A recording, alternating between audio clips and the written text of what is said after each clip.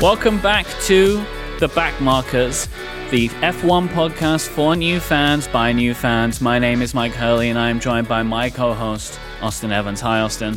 Mike, we have picked such a great season to start this show. It's all best. Popping off.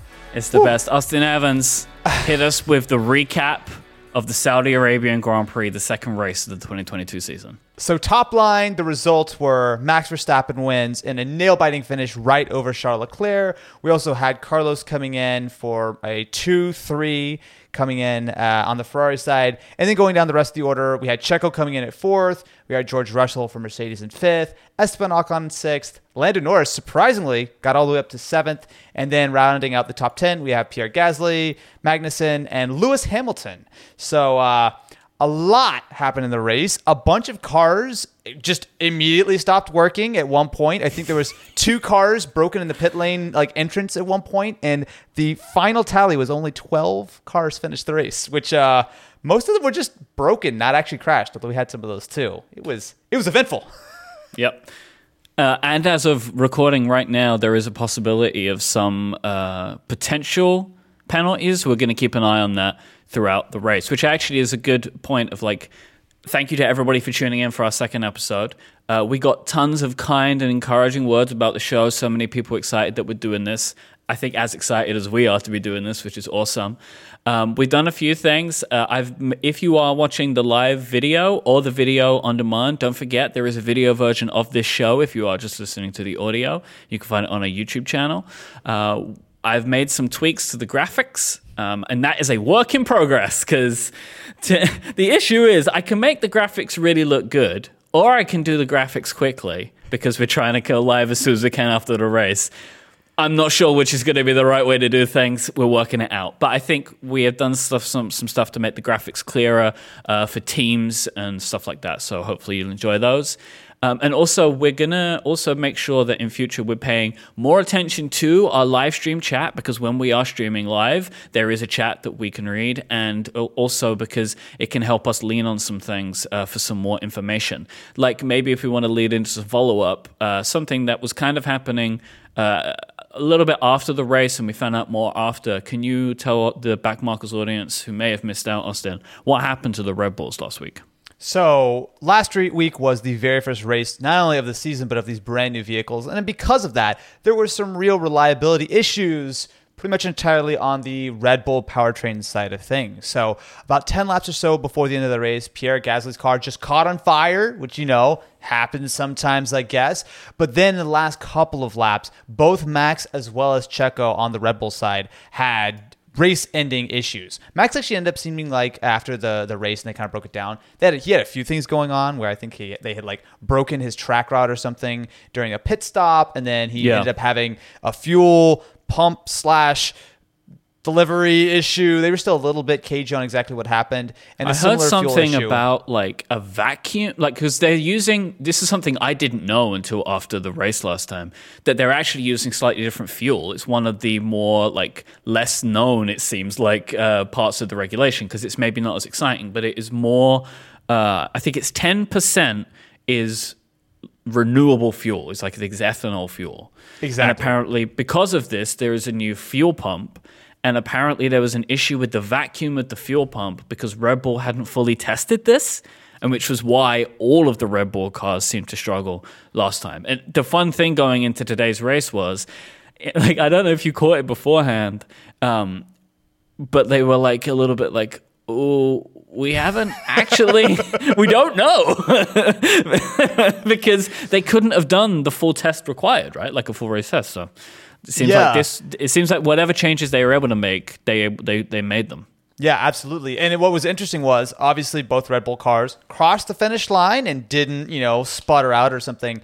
But we also had a lot more unreliability with the rest of the field, right? So, like we were saying earlier, there was a point, I think 20 laps or so to go, where I think 2-3 cars all broke simultaneously. It was Valtteri Bottas.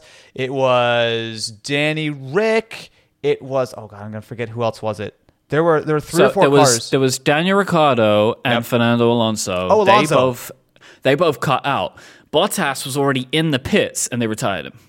Right, and I still actually never heard. I feel like the TV coverage completely avoided what actually happened to Valtteri there, which such because he was having a really nice little race there, but it was chaos. But then, of course, at the end, that was when it really all popped off. But I guess before we go, I just say on Alonso, I felt so bad for him.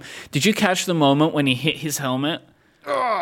Yeah, like me and Athena at the same time point, we went, like I felt so bad for him because he looked so sad walking away there and he seemed so mad. But I know, and it's such because he had a great scrap earlier in the race with Ocon. They were going back and forth, I think, to the chagrin of Otmar over on their team principal side. It was like, stop racing with each other. There's everyone else out here. But it was a good scrap. But before we go into the full recap of the race, there was a very eventful weekend before the cars even hit the track this morning. Yep. So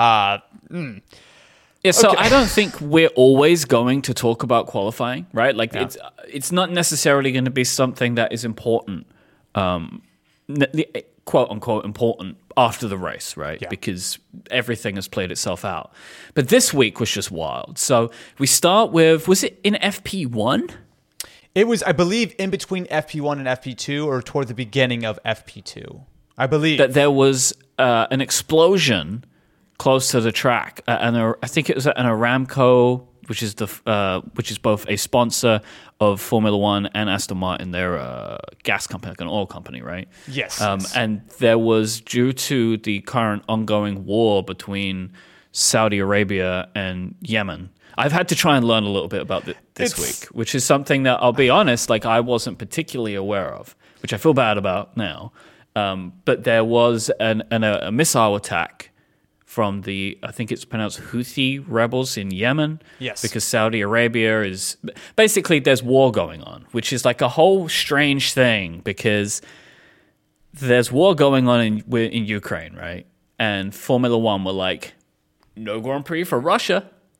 Yeah. But there's war going on with Saudi Arabia and Yemen, and they're like, yeah, don't worry about it. And it's not good. It's not a good look.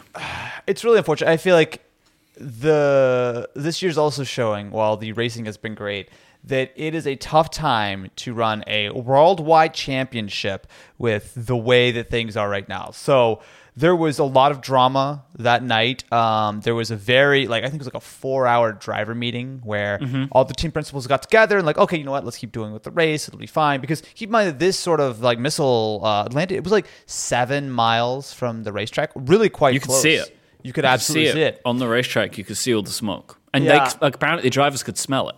Yeah. There's this clip of Max being like, I smell smoke. I'm not sure if it's me or someone else. And no one told him, that was a missile attack.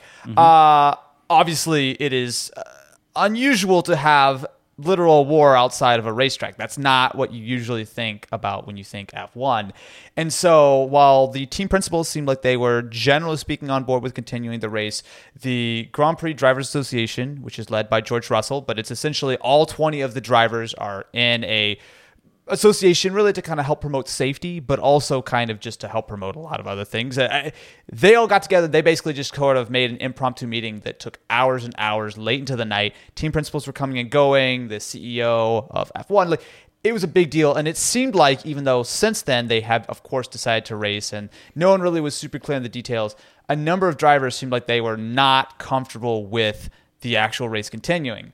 However, and I don't want to get super into all the details, but it's a problematic thing to do races in certain countries, including Saudi Arabia, which has a lot of very specific restrictions. And there was also practical issues with if they tried to cancel the race. Well, guess what? Where's everyone going to go? You can't just get 20 extra planes to come and pick up everyone who's there. So it seemed like the move was to continue the race. But with Saudi Arabia having a very long-term contract to continue into Formula One, I think it will be interesting to see, now that this race is over and everyone's going to go home, what happens to the Saudi Arabian Grand Prix in the future. Because there's a lot of money involved, but also there's a lot of issues with this particular venue when it comes to Formula One.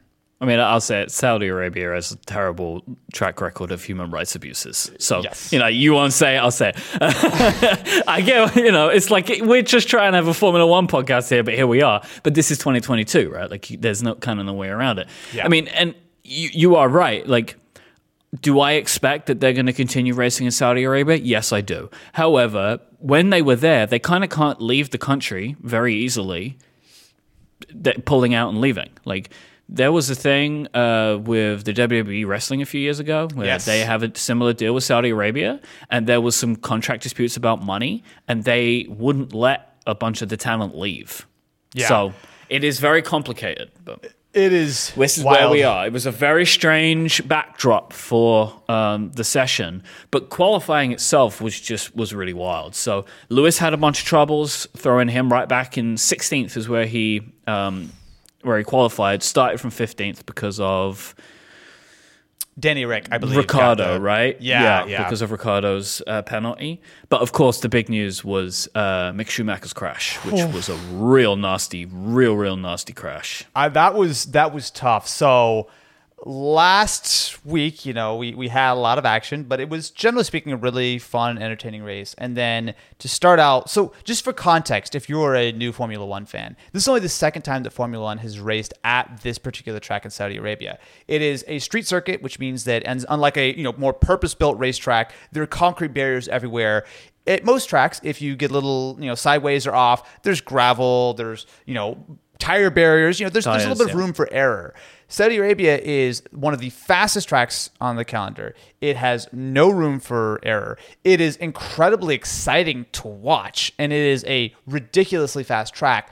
But if you put a tire a few inches off somewhere, anywhere, you could easily go spearing into a wall at 170 miles an hour, which is exactly what Mick Schumacher did, to the point where his radio and everything cut out. So the TV feeds, because they didn't have any confirmation that he was okay, all cut away from it. And it was one of those very uncomfortable moments of, is he okay? You see the ambulance getting there, you see all this stuff, and there was no news for, it felt like a long time. I think it was ended up being like 10 minutes or something. But if you're watching qualifying yesterday, you will know that was a very scary thing to watch live. Yeah, and then kind of as a combination of things. One, that when they picked up the car, the back end of the car broke away and fell apart. I've never seen a Formula One car split in half before. That was a wild image. Like, it was so badly damaged. So Haas was saying between... Mick is okay. He seems absolutely completely fine. He was at the track today giving press interviews. But between the car being so damaged and them having so few parts available, Haas were worried that if Mick was to crash today, considering he also crashed in Jeddah last time, that they are worried that they would not have enough of a car to put together for Melbourne, which is the next race. So there was a concern that they would not be able to actually put a race on at all, so they decided to just sit him out of this one. Just fair enough. There's the cost cap. Haas is, traditionally one of the smaller teams, and especially this early in the season, you don't exactly have 5 spare cars just sitting in the garage you can sort of wheel out, right? So understandable. Also, even if they would have brought another car out for him, he's going to be starting from dead last. It would be unlikely, although I guess to be fair in a race like this, there potentially were points, but probably the right call. Not all things just being said. He might be fine, sort of physically, but after a big wreck like that, it's not the worst idea. Take a couple days off, kind of sort of set yourself for what will be a very exciting race, hopefully, which is in 2 weeks' time in Australia. But if all that wasn't enough to set the stage, then we had a 4-way shootout for pole won by none other than Sergio Perez, which I don't think anyone called going into this weekend. Nope. No, and it was kind of funny because immediately after qualifying ended, Sky Sports here played a package of that they'd put together of Verstappen and Leclerc, and going back to the karting days, and it's kind of funny. There's neither of these is pole, right? And obviously it ended up playing out fine for today, but it was kind of funny at the time. Sergio getting his first pole, which was fantastic for him. Yeah, after 215 races, which is wild to think about. Which I will lead into. We're building up a bunch of great segments on this show, which I'm excited about. One thing I want to do, by the way, Austin, is over the next few weeks, I want to start coming up with some fun names for these segments. But for the moment, underperformer of the race, Mike Hurley is giving it to the aforementioned Sergio Perez. I was really hoping for more for Sergio today.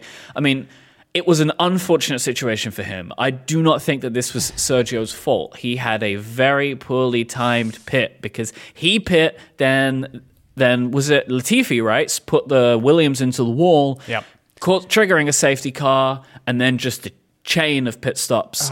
But I was expecting Sergio to win today because he also had a pretty, decent start. It wasn't a perfect start. He had a decent start, but I was at least expecting him to be on the podium today, and unfortunately he didn't. He made neither happen, coming in fourth place. Look, I am not going to agree with you that he was the underperformer of the race, but I will say that he was the unlucky person of the race, right? So he was leading. Ferrari kind of sort of faked them out. They're very clear, like, we're going with plan A, pit to overtake. And then, of course, they just left him to hang out to dry. And immediately he got completely screwed because there was the wreck. There was the safety car. Everyone else got a nice, clean, easy pit stop. And Checo came out in third/fourth because as he came out, Carlos was just coming out and they ended up giving the position back. It was a mess. I agree that Checo should have really gotten at least a podium today, but I'm actually going to give the underperformer of the race for me to Carlos. Now, this is a race, just like last week, where both Red Bull and Ferrari seem to be very evenly matched on pace, right? And yet again, even though all four cars were the same and Checo, had the lead and everything, it seems like things just weren't really clicking for Carlos. He did fine. He was respectable, but he was really just in no man's land the entire race. He was sort of by himself. He was kind of a little bit back and forth with Checo, but it was just, I feel like considering how well Max and Leclerc are doing right now, Carlos should be up in that fight, in my opinion. I feel like Carlos is that sort of same caliber of driver, but it seems like he's a little half step behind, much in the same way that Checo has, generally speaking, looked like he's a half step behind Max the last year and a half or so. So I'd like to see a little bit more from Carlos. I feel like he really should be able to get up there and mix it up. Hopefully just needs a little bit of time to get on top of the car. But right now, it seems very clearly the Max and Charles show at the front at the moment.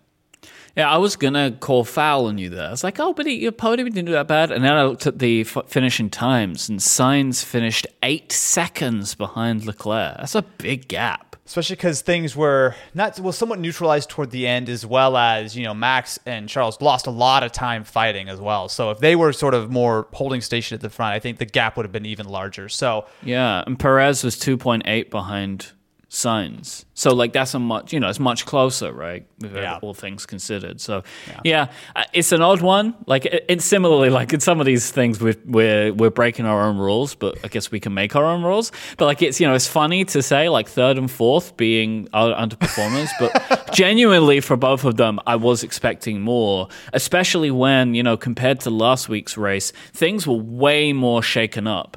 If you look at the driver standings this week compared to last week, things are looking really, really different. So Charles is still up there at top and Carlos right behind. But now Max, coming up from no points, is now in at third. George Russell in at fourth, above Lewis Hamilton now because of the performance of this week.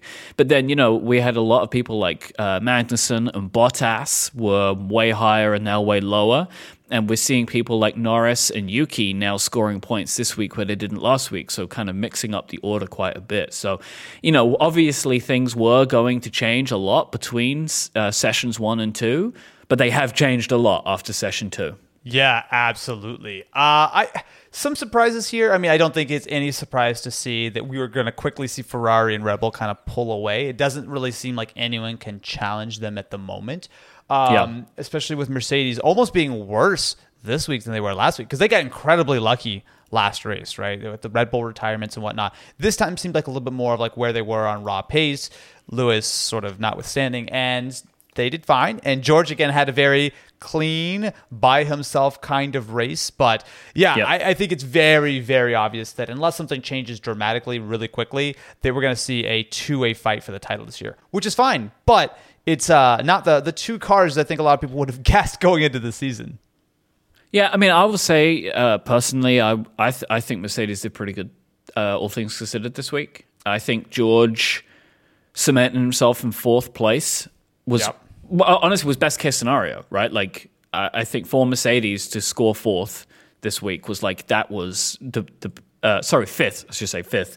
I meant behind the top two teams, was the best that they could have hoped for. I think, because last week, I don't think they even looked like they could have held that. Like, I know it was where they ended up being, right? They ended up scoring in third and fourth. But I think this week, George was much more decidedly in that position of best of the rest than Mercedes were last week. And unfortunately, I think we would have seen Lewis right there behind George. But Lewis had an unfortunate situation. He was running real long. He was into lap 40-something, I think 45 maybe.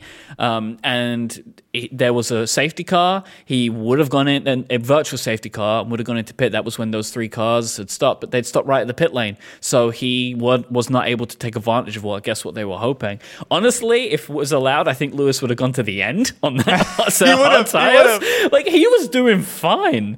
That was one of my favorite moments. I'm actually gonna make this my personal favorite moment of the race, because Lewis is talking to Bono on the radio, and he's approaching the pit, and they say he can't go in, and Lewis goes ah, and it was just the sound that he made. It was just like a really funny moment. Like ah, he was just so upset at that one second, understandably, right? Because he would have been able to get in then and make the change that he wanted. Well, what unfortunately ended up happening was he had to take that change, his pit, immediately after things took off again, and had lost some of the gap that he had. So if he would have been able to pit without that safety car, I don't think he would necessarily have come back so late, because they would have just taken that moment when they could, maybe taken it right at the very end, put him on softs. I don't know what they would have done, but I think that Lewis scoring in the points, all things considered, was pretty good for him. Especially starting from where he did in qualifying, because, by the way, Lewis said that was his fault. He felt that qualifying was his fault. I don't know if you read about this, but he asked for some tweaks to be made for the car that he wanted, and they were bad. He made bad choices. So I will say I still have very large question marks around Mercedes-powered vehicles. To be fair, Lando did all right this race, but I think a lot of this race was really a race of attrition. And when you have 12 cars finishing, you're going to get some sort of unusual points finishers. I'm not feeling super, super great about where they are. To be fair, there was unreliability that pretty much struck everyone. I mean, Yuki was out on the installation lap before they even kind of got to the grid, which was very unfortunate, especially because I think he entirely missed out on qualifying yesterday as well, with some kind of issue that they clearly weren't able to fix. So, look, these are brand new vehicles. This is a brand new sort of set of regulations. There are going to be unreliability issues, but what seems to be a little bit of a bigger issue than that is just a lack of speed. And it seems like the Mercedes-powered vehicles just don't have the speed. The Works team is on top of it the most, as you would expect. But you look at McLaren, you look at especially at Racing Point. I'm sorry, not Racing Point, Aston Martin. I'm getting all my pink teams mixed up here, as well as Williams. I like that you said Racing Point, which would have been Alpine, but you meant Aston Martin. This is like all over the place. Dude, it's a crazy time. We've got Otmar. It is hard. It's hard to pick. It's hard to pick Alpine out of the lineup right now. It is very difficult. I will give you that. But, there were some other things that really did stand out to me throughout the race. So, look, I think we may have a little bit of a different opinion here. And while there are a lot of issues with this racetrack, as well as with where this race is happening, but you got to give it that this is one of the most thrilling racetracks that is on the calendar right now. It is nonstop action. I don't like it. It really puts me on edge. I do not like watching cars on this track. It's too fast. I find a lot of the street circuits unnerving because they tend to be narrower, and I really don't like personally seeing the concrete blocks right at the side, and this one being specifically targeted and marketed to be the fastest street circuit, like that is an important thing for some reason. Like, I don't know why you need to, you know what I mean? Like, why design a track to be that specific thing? Is if you want a fast race, build a track, right? Like, Saudi money could do that. They want it as a street circuit for whatever reason. They want it in a certain part of the town. There are many ways you can construct a racetrack. Fastest street circuit is like, I don't know why. I know why you would want to build that. I know why they would want to build that so they can say they have it. I do not enjoy this course. I will say it is thrilling. The thrilling nature of it is definitely there. I don't like feeling so nervous during a race.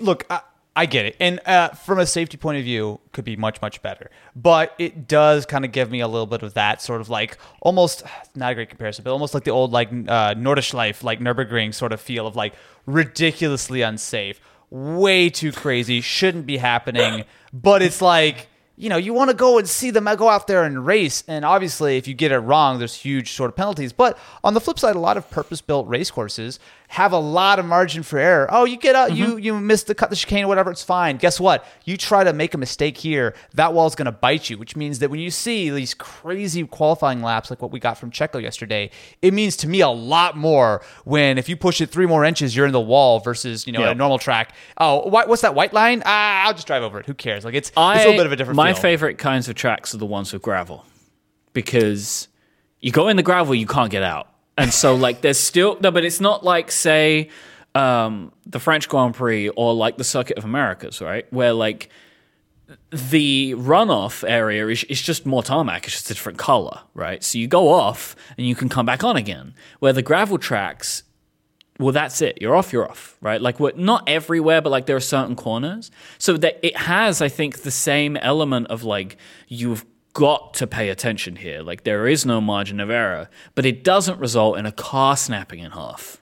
Yeah. Right? Like, that's just my personal... Because so it feels like there is still the thrill of risk, but the risk isn't to the drivers themselves. And, like...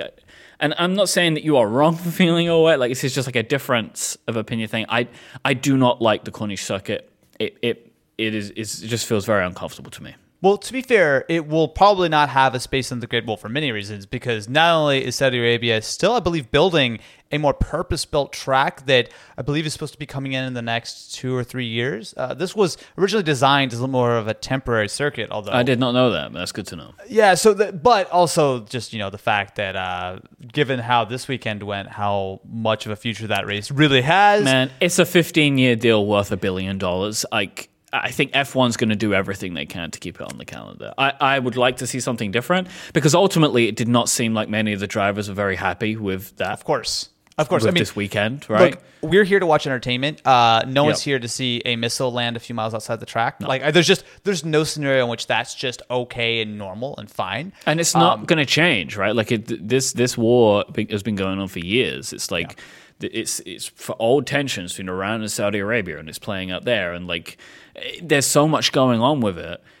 It's not like we're going to come back next year. It's going to be fine. And I think this was very clearly done for this exact reason, right? They took out the plant of like the storage facility of the sponsor of the race, right? Like on the race weekend, it's like, so that's not going to change. But there's no get back to that. It's a whole thing. It's a whole thing. But maybe getting a little ahead to some of the viewer questions in a little bit. There are some other races that seem to be joining the calendar soon. Las Vegas, maybe. Yes, yeah. I will say, like, this is very heavily rumored, but almost basically confirmed, right? Was it for next year, Las Vegas joining the calendar? Yes.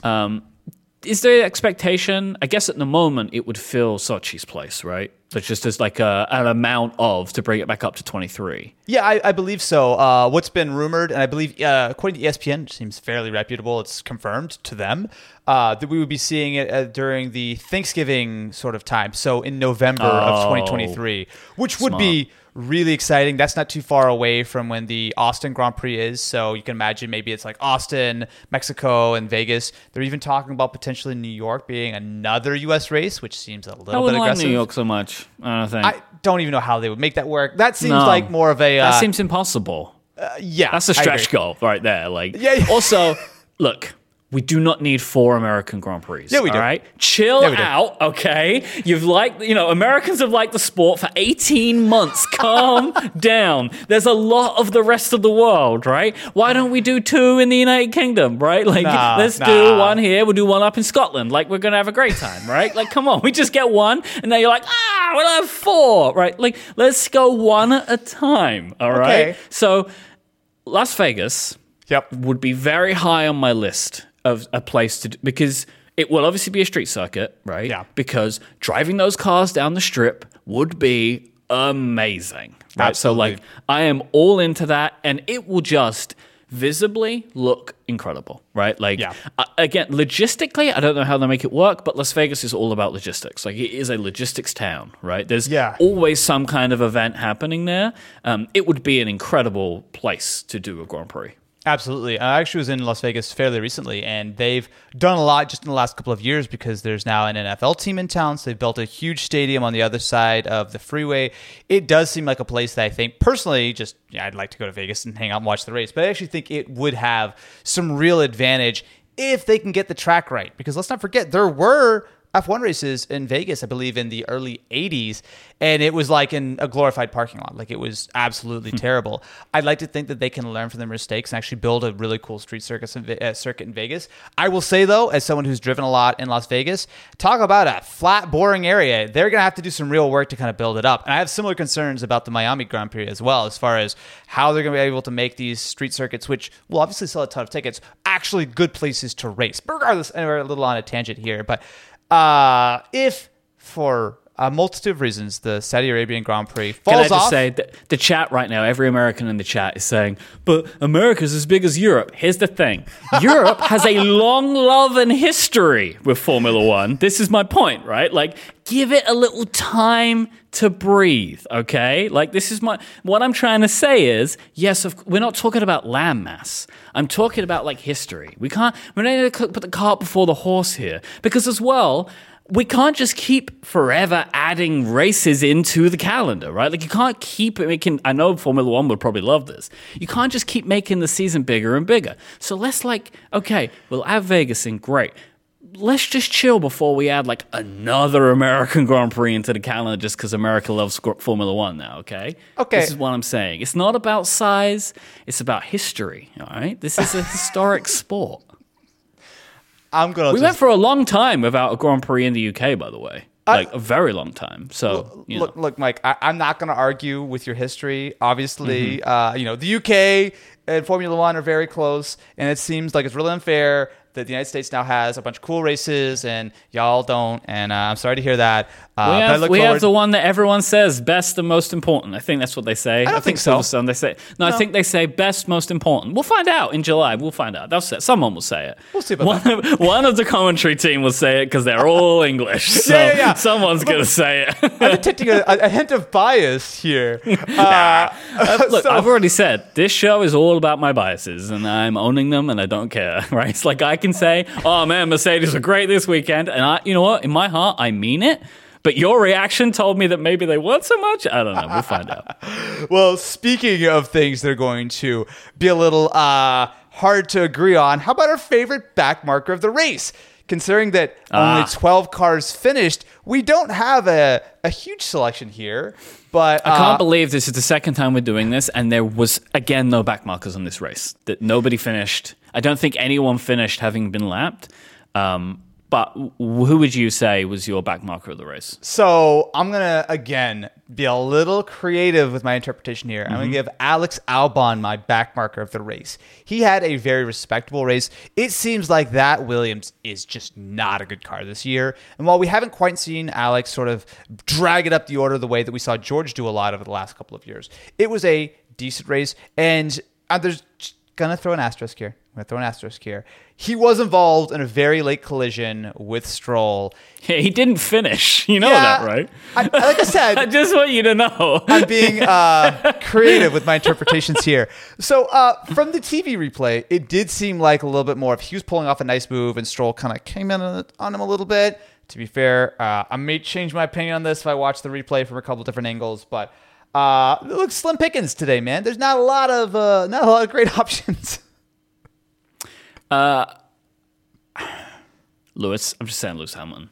He went from 15th to 10th. You know, it was a great race for him. You're making fun of me, and you're giving Lewis Hamilton, the 7-time Formula One world champion, back marker of the race? Yes, I will agree with you for Alex too, though. I think Alex did have a good showing. I don't know who was at fault. I can't work out who was at fault between him and Lance.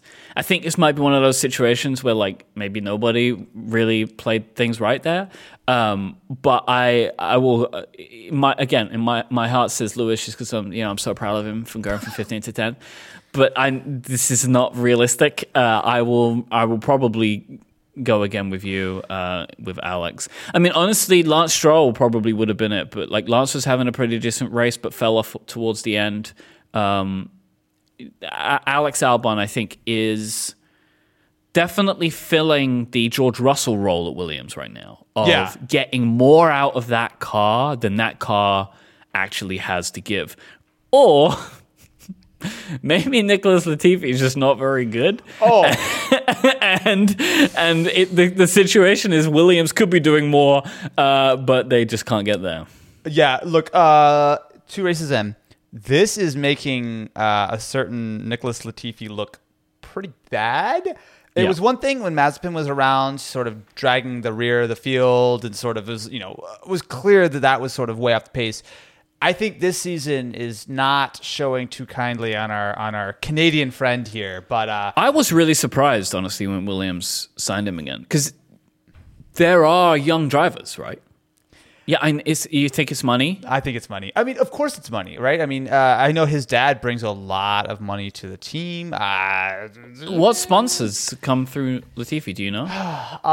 Don't quote me on this. I think it's the coffee, Lavazza coffee. I'm really? fairly sure that his dad is in the food industry. I'm not entirely sure, but I believe that's where the money comes from, and I'm fairly certain that Latifi brings some pretty heavy sponsorships with his race seat. Maybe don't quote me on the exact details, but I believe that's it. I'm curious though, Mike, what was your favorite thing of the race? Because there were a lot of moments, and actually much like last week, there was a little bit of a lull toward the middle. It got a little quiet, nothing was really happening, and then just like last week, we get close to the end, and then bam, it all pops off. So what was your favorite moment from the race? Well, I mean, obviously, aside from Lewis, which is just like, that was just like a fun moment for me. The last 10 laps are incredible. It's just, again, I will say I am really enjoying Leclerc versus Verstappen. Oh, yes, absolutely. I am really enjoying it.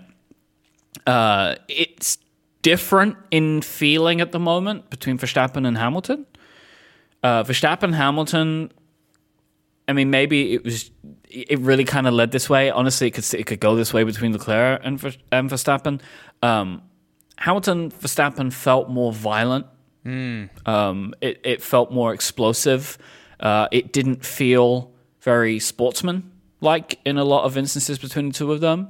There felt like there was some bad blood at certain points. I think as the season went on, it became a little bit like that. Yeah. At the moment, it definitely feels more sporting between Leclerc and Verstappen. And I'm loving it. I mean, as we stand right now, I would be incredibly happy with Charles Leclerc winning this season. Like, he is becoming just more and more of an exciting driver to watch, and I'm really here for it, big time. Yeah, I agree. I think the last couple of races, there's been, obviously Ferrari has been incredibly convinced by him for a number of years now, but this is really the first opportunity he's gotten with a true, really, really competitive car, not counting the slightly questionable 2019 Ferrari, which maybe had a couple extra horsepower they weren't supposed to have. But I've seen sort of over the last couple of years some sort of questioning of like, is Leclerc really up to the level of someone like Verstappen, right? And I never really quite bought that, but now, especially now that we've seen the proof that he absolutely is, I am completely convinced. I would be thrilled to see Charles. I mean, like, to me, it is really difficult to pick between Max and Charles right now as far as who's sort of the better driver. I think they are in a league of their own in a lot of ways, not only just in the fact that they're in the two best cars, but I think it's hard to argue that they're not the two best drivers on the grid right now. I mean, sure, you can make an argument for Lewis, and you can make an argument that maybe, all things considered.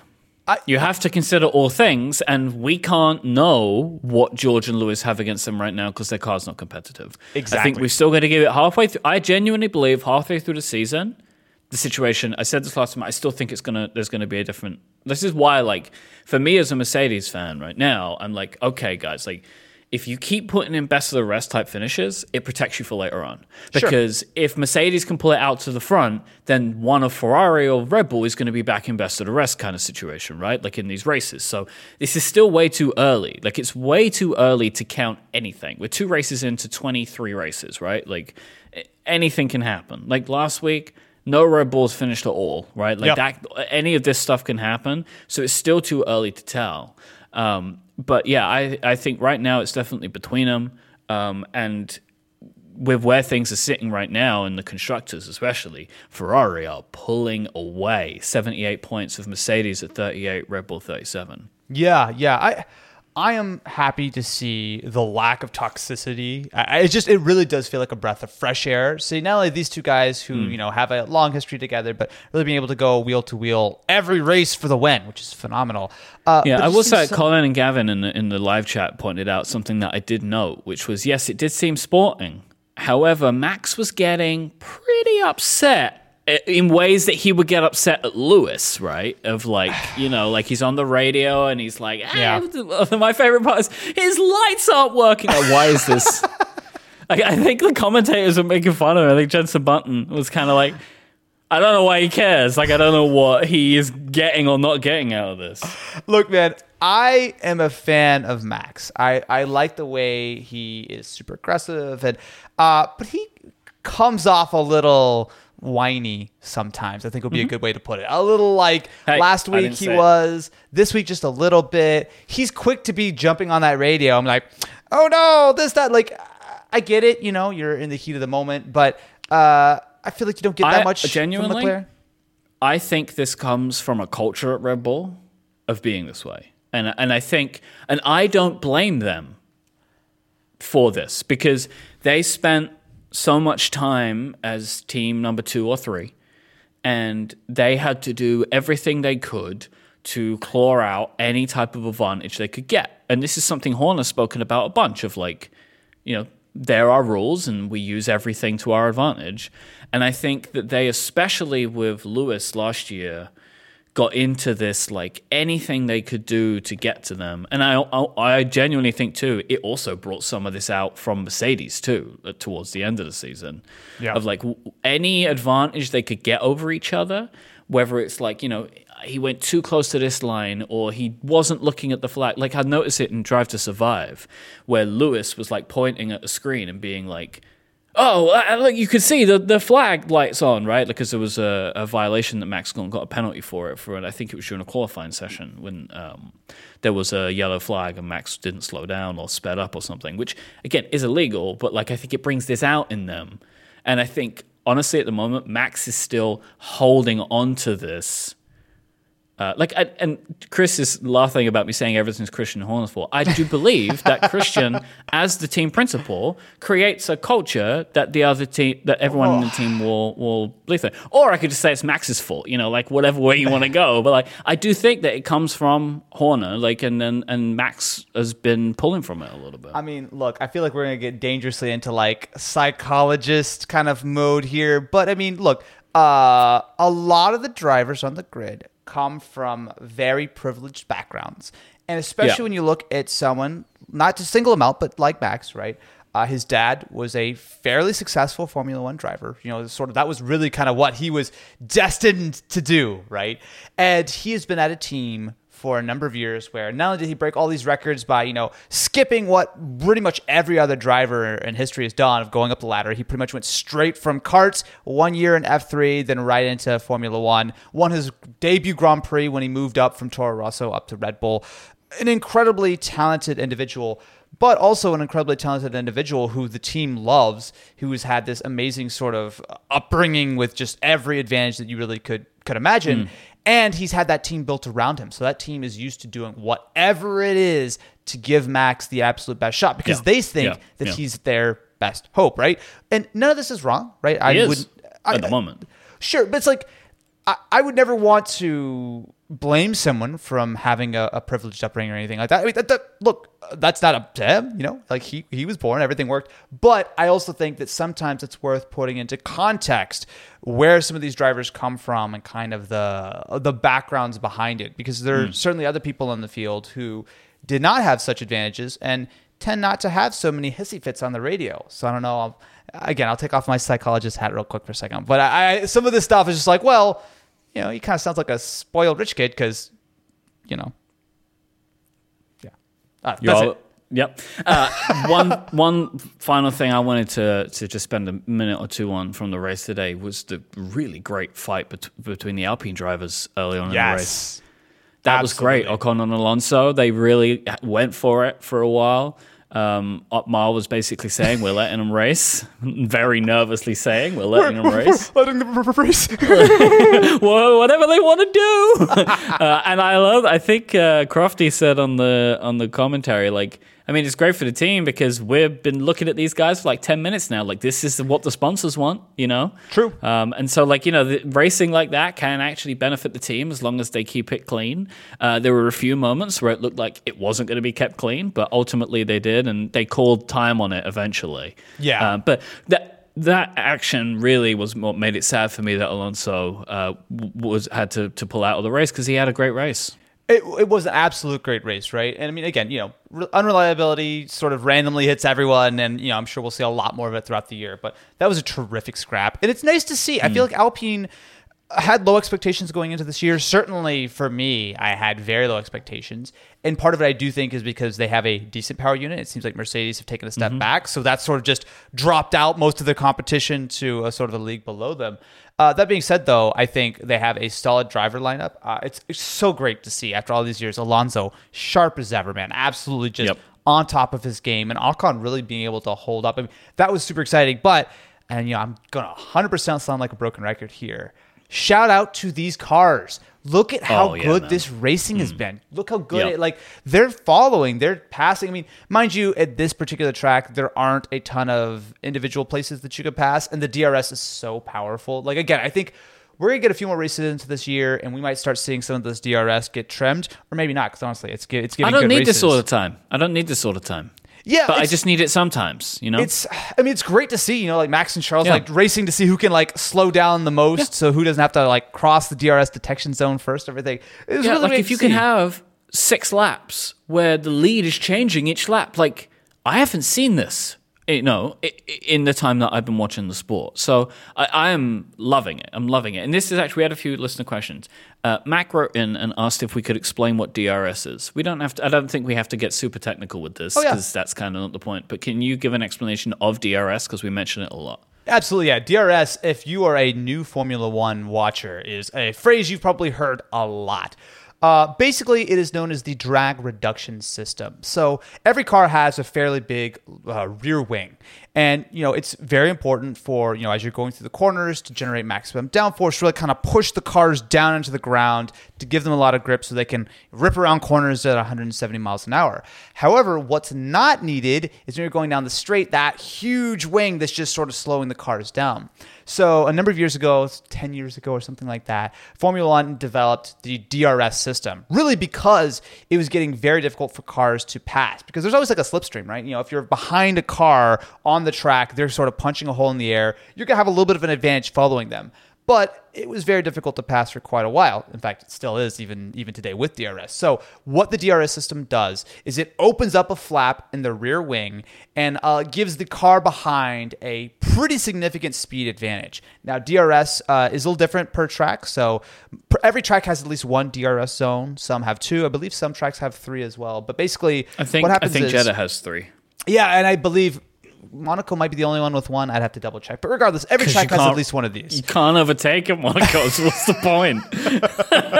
Everyone just gets faster for a second and then they carry on. That's exactly it. But the way DRS works is really simple. So every car, if they are within 1 second of the car in front, so say Max is, 0.8 of a second behind Charles going into the detection zone, which, to be important, that's actually not on the straight. It's always before the corner. So, for example, when we saw Max and Charles kind of go back and forth, they were racing to see who could cross that little DRS detection line second, because whoever crossed that line second, if you're within a 1 second interval of the car in front of you, means that you're going to get the advantage of DRS. So when they came around that last corner, they accelerated that long straight.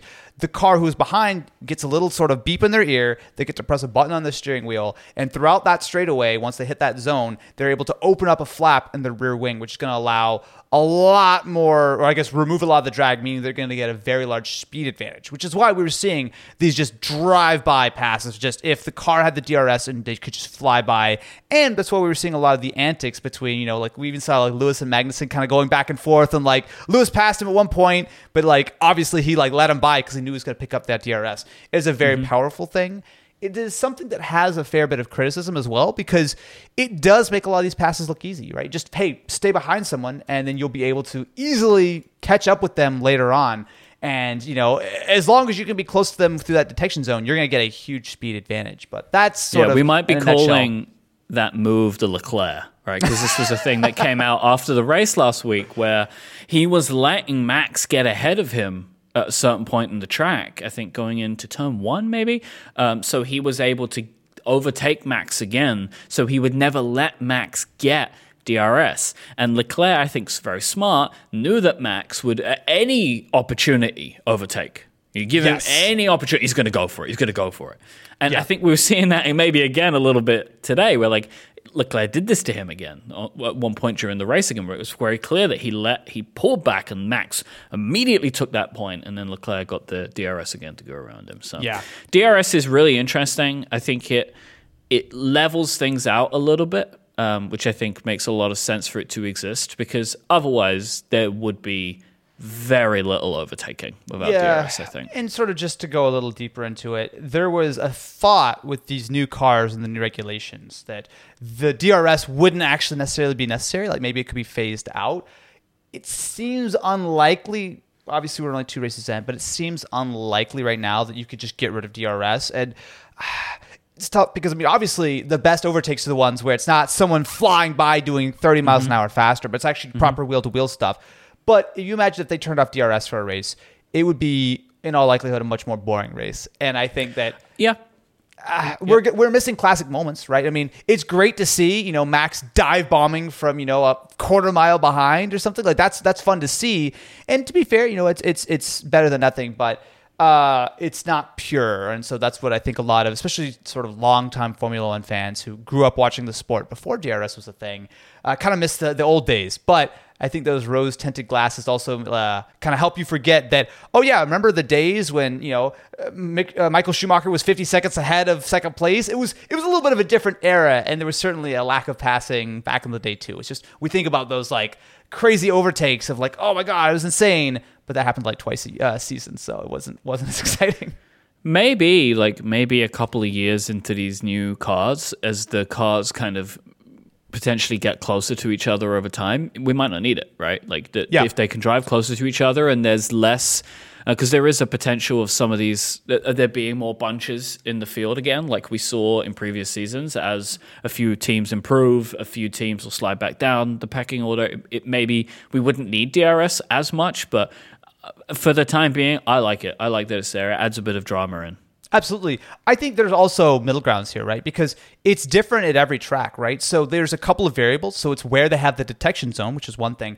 But also they have like a limit of where they actually let you turn on DRS. It's not like as soon as you like hit the straightaway, you can open it up. They have like a line where it's like, maybe it's a quarter of the way down or a third of the way down or something. They can make DRS less powerful just by not letting you use it for quite as long. Because as soon as you hit the brakes, that wing has to close back up, right? So it's only for that straight, but they can only, let you use it for half of it or something. So I think there are tools that they can use per track, especially once they have a little bit of a better understanding of how these vehicles work, to soften the approach of DRS. But regardless, it's going to be a thing that you're going to hear about for not only the rest of this year, but probably for several years to come. So that's kind of maybe a long-winded explanation of what the drag reduction system is all about with those flappy rear wings on the back of all the cars.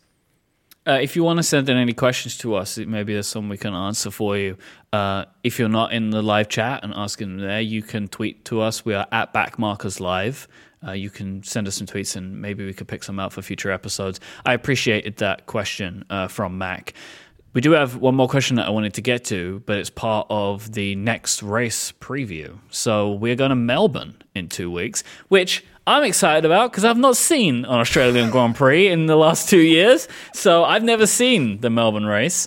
It's going to be intriguing for me from a time in the morning standpoint, which I'm going to be more on your level of what time the races start. But I'm really excited about the Australian Grand Prix. Absolutely. So we're going to take off next week. So there's no race for next weekend. But the following week, we will be live down under. And I'll say, obviously, there's a little bit of a history here. So we did not go to Australia in 2021.